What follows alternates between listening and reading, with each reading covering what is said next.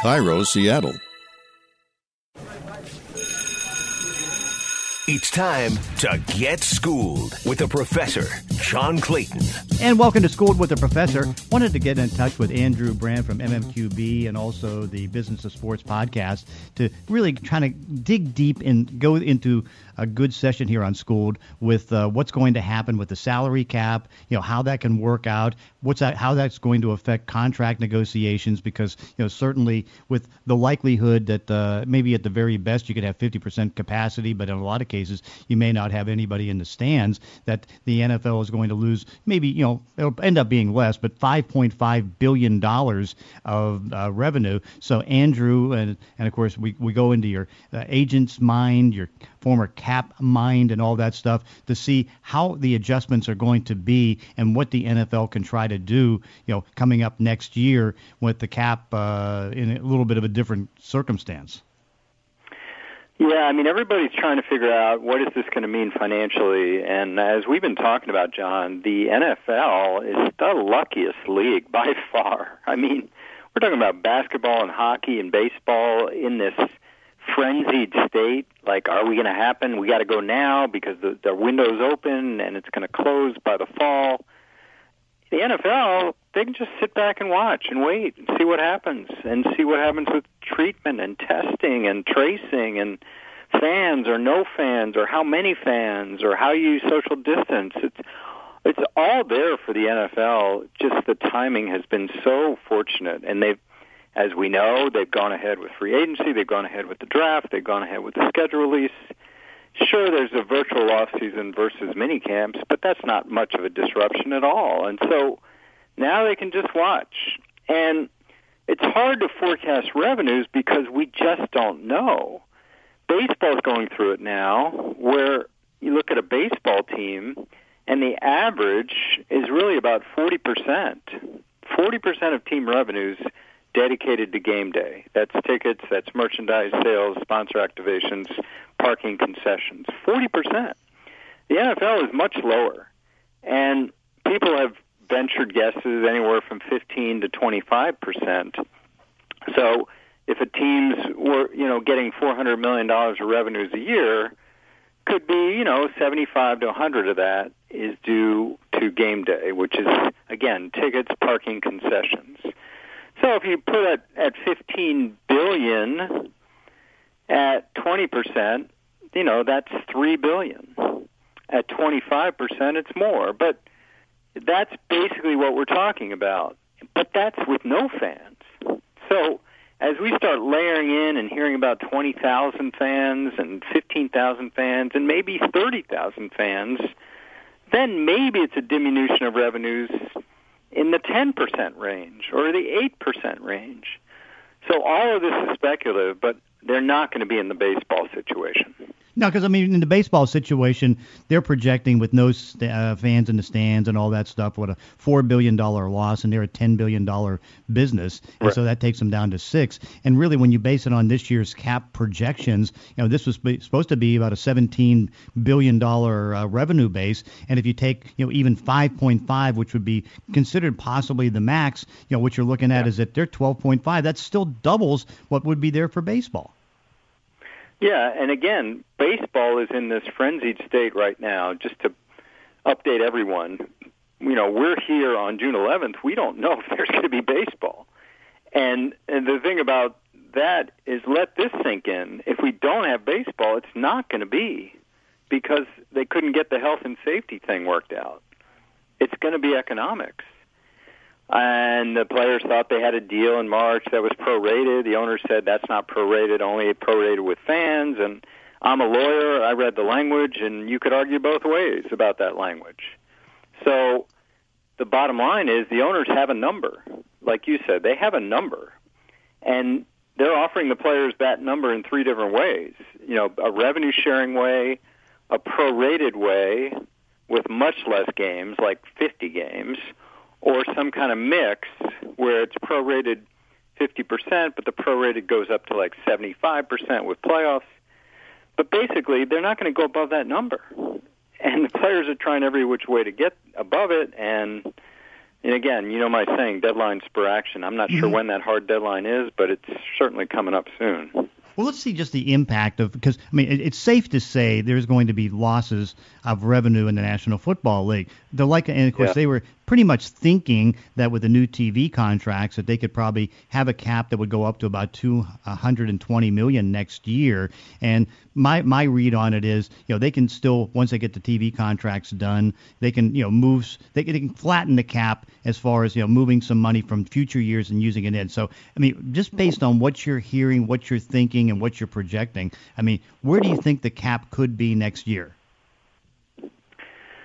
I saw a report from Ian Rappaport that it could be $40 million below whatever it was projected to be. So if it was basically 200 this year, say it was projected to be 212, 215 next year, and then you take off 40, it's bad down now to 175, 170.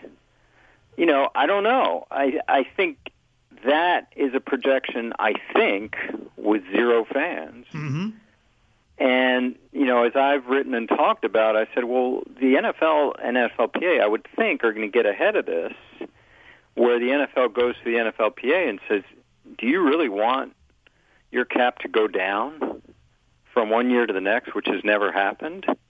And I'm sure they'd say no. And then they'd talk about smoothing, which means bringing the 2020 cap down before we enter the season, so that the 2021 cap is somehow higher than the 2020 cap, even with this diminution of revenues.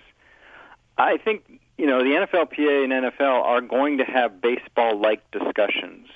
They're not going to be as hard as baseball because of the baseball losses, but I just think that's on the way. Yeah, but that's the one thing is that when I saw that $40 million, and, we both probably spend too much attention studying the economics of sports, but that's what we do, and that's what we love doing, is that it's like there's no way there's going to be a $40 million drop, because, again, there's still so much money that's going to be coming in the future and all that stuff that they can level it off to a certain degree. Like, I mean, I don't know. Here's one thought that seems to be floating around, which I don't know if the players will go for at all.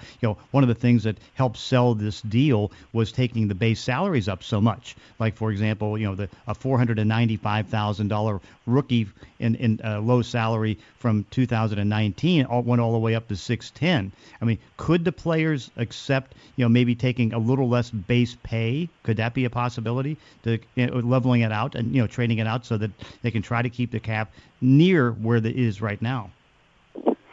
Yeah, I mean, the background to all this is kind of the elephant that you and I haven't brought up yet, because on the day that this pandemic hit, it's unbelievable.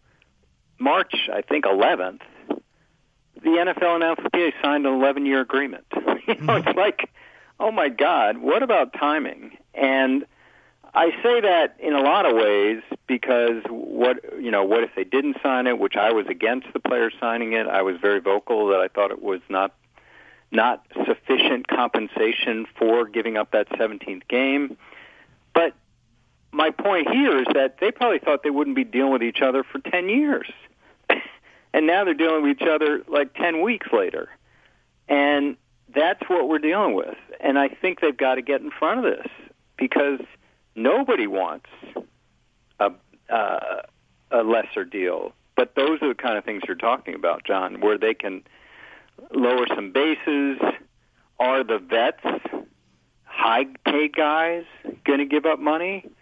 This was the narrative about the CBA was, the Aaron Rodgerses and the J.J. Watts and the Richard Shermans that were against the deal were somehow, dividing.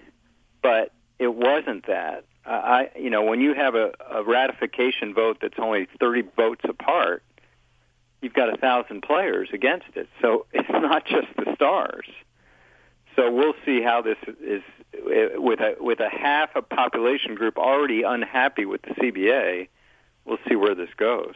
Yeah, but of course, I mean, the guys that are making the money pretty much, unless they have the minimum salary, wouldn't be affected by that if they lower some of the lower end bases. But you bring up the thought as far as, okay, what if they hadn't taken the deal? As it turns out, because $1.9 billion of contracts were given away in unrestricted free agency, and so and now enough players were able to make enough money that tended to work out. And now, of course, everybody's got the rookie deals coming in, even though that's been slow with only 59 signing. But what I can see happening is that they can find a way to keep everything near the 198.2 if they can be creative. Yeah, I think that's right. I think that I do bring up that point again about next year, because who knows what's going to happen with the virus, but it does seem like there's going to be less revenues, and less revenues point to a lower cap than projected, and that lower cap than projected may well be lower than the 198 this year. Now, if they don't really concern themselves with optics, it seemed like optics was a big deal 10 years ago when they did that deal after the Redskins and Cowboys sort of went above the secret cap. They did that deal to smooth it out. I think that's a concern for the NFLPA of going down next year. So I don't know if they're going to do some pre-smoothing or not. Yeah, but at least that they're going to be together for 10 to 11 years. So it's like, they still have the ability to try to figure that out. Because, again, you would figure, even though that DeMaurice Smith said that he thinks there's a number of 10, 6 to 7 chance that there would be a season, not putting it at 100%. But you'd have to think that in the end, the players are going to want to be in there because, again, there's the money for them. Yeah, and I'm seeing reports now that we haven't even talked about. This health issue is not going to go away, and some players react differently than others. I've had players reach out to me on Twitter, I won't name them, saying, if they say we're going, do I have to play? And now I saw a report from Adrian Wojnarowski, a lot of NBA players are asking that question. So even if the season is a full go, are these players going to be mandated to play? We hear Von Miller, who's young and healthy and strong, who had the disease, say his lungs are still not up to speed. And we're talking about older coaches, trainers, equipment guys, officials, people on the sidelines, security. There's a lot to get through this. I mean, listen, no league wants to shut down, obviously, because of economics. But the health and safety thing is really going to be tougher in football than any other sport. And, just one little thing, I saw the thing this week about the locker rooms being distanced. Well, that may work with the home locker room, but have you seen visiting locker rooms? No. I mean, even at Lambeau Field, when I was part of the design, and we said, well, what about visitors' locker room? And the consensus was, well, we get screwed every visitor's locker room we go to, so we're going to do the same. Basically make it tiny. And now that's going to haunt teams. I don't know how they're going to distance visiting locker rooms. No, it's not going to be easy. That's why you kind of wonder. There's already the very strong likelihood that the preseason is going to be shortened from 4 games to 2, and I still wonder if there's going to be the 2 because, again, if you're going to be going on a road trip, because in a regular season you're only going to be taking 53 players, and that'll be, that's it. And so that can be managed, but 90 players in a locker room, that's going to be impossible. I think there's going to be, this is what we're hearing about NBA, too. There's going to be less people on road trips. Now, players, you can only go so little, 53 or maybe even 48 or whatever. But this sort of excess that we've had on road trips, I was part of. I know that how many people go on road trips beyond the players. I think that'll be parsed.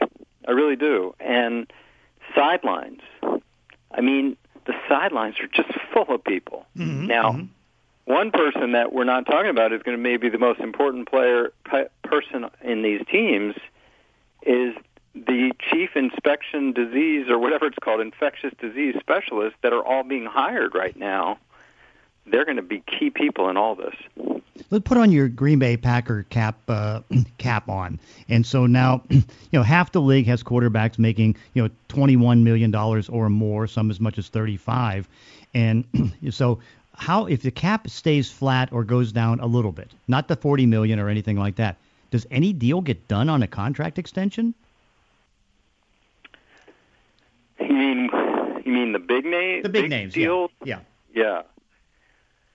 Yeah, because teams almost have, if I'm putting on my Packers hat and I had a big player like a Rodgers coming up, then you're talking about to the agent, we just got to wait. We just got to see where this goes. Because if we're talking about a diminished cap next year, and I'm sure the agent, putting on my agent hat, would say, well, we'll bonus it out, we'll keep the cap low in the first couple of years. I personally don't like those kind of deals because then you blow up the cap later, and if some things don't work out, which is going to happen with Aaron Rodgers in Green Bay, ironically, you're taking on this massive cap hit, and you'd rather contain more of the cap early in the contract. So, yeah, I can see that discussion going on. Teams are going to be a little hesitant right now, and you're seeing it. Mm-hmm. Have we seen a big extension? I mean, the only I can't think of an extension, and I could be just missing one or two, since Christian McCaffrey got the $16 million a year deal in Carolina. I don't think there's really been anything after that. Well, there was the trade and sign with DeForest Buckner. Right. Yeah, that's a huge deal, and yeah, because that was at the beginning of free agency. So right before, but I'm thinking about the latest one. Maybe even McCaffrey might have been it, and that of course brings up the other ideas. Like now you're going to be more value judgments at positions. For example, we saw this week that Dalvin Cook, he wants $13 million, and then he makes this stupid statement that he was going to hold out, not knowing that on the CBA, if you miss one day of training camp and you're not a vested vet, you now lose a year toward free agency, and then he's a restricted free agent next year. Well, I would hope he knew that from his agent. But you're right, and this brings up the conversation about running backs too. They're already disadvantaged by the 3-year draft eligibility rule because their highest productive years are during that time, and then of course their early years are their most productive. I thought McCaffrey was an outlier, and I didn't know if any running back would get a deal like him again.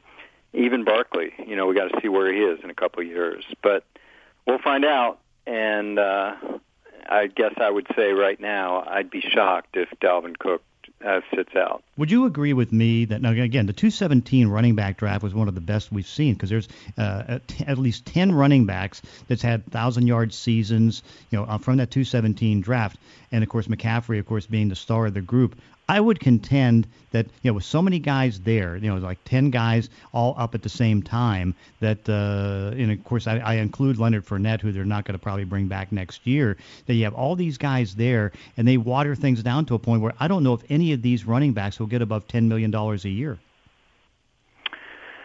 Yeah, I mean, you go back to my team, Aaron Jones, is right there with McCaffrey for touchdowns this year.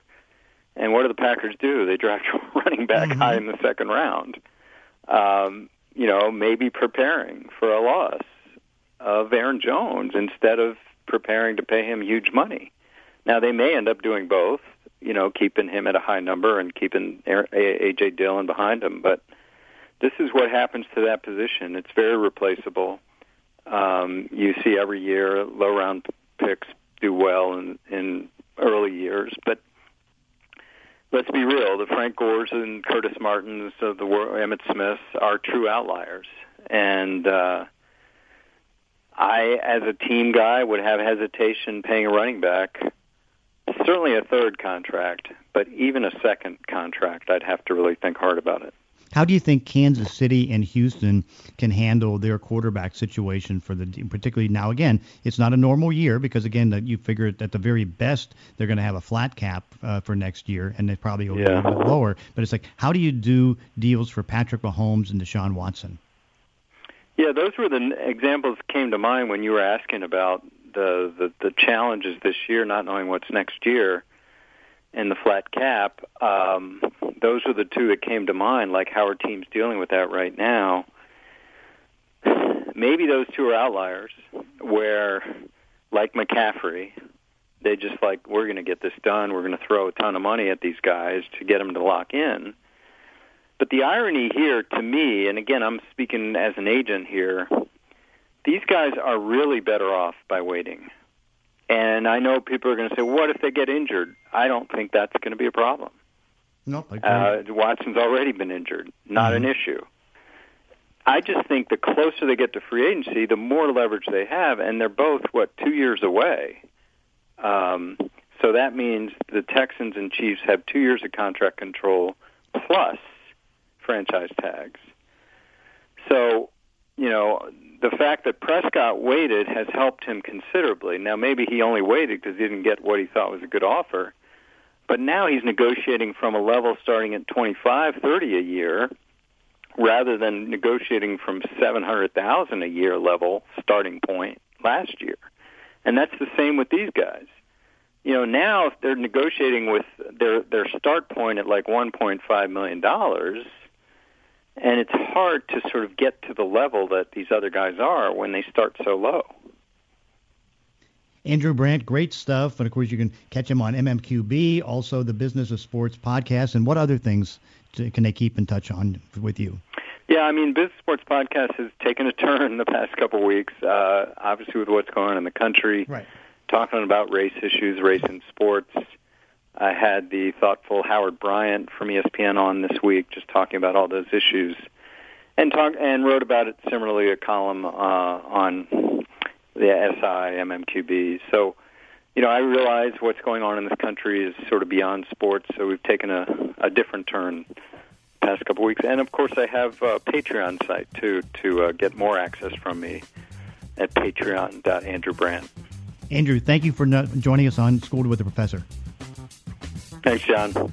And that does it for this week's podcast. In between episodes, you can follow me on Twitter at Clayton ESPN. If you enjoy these weekly one-on-one conversations, consider leaving a review on iTunes or wherever you're listening to the show. Thanks for listening. See you next time on Schooled with the Professor.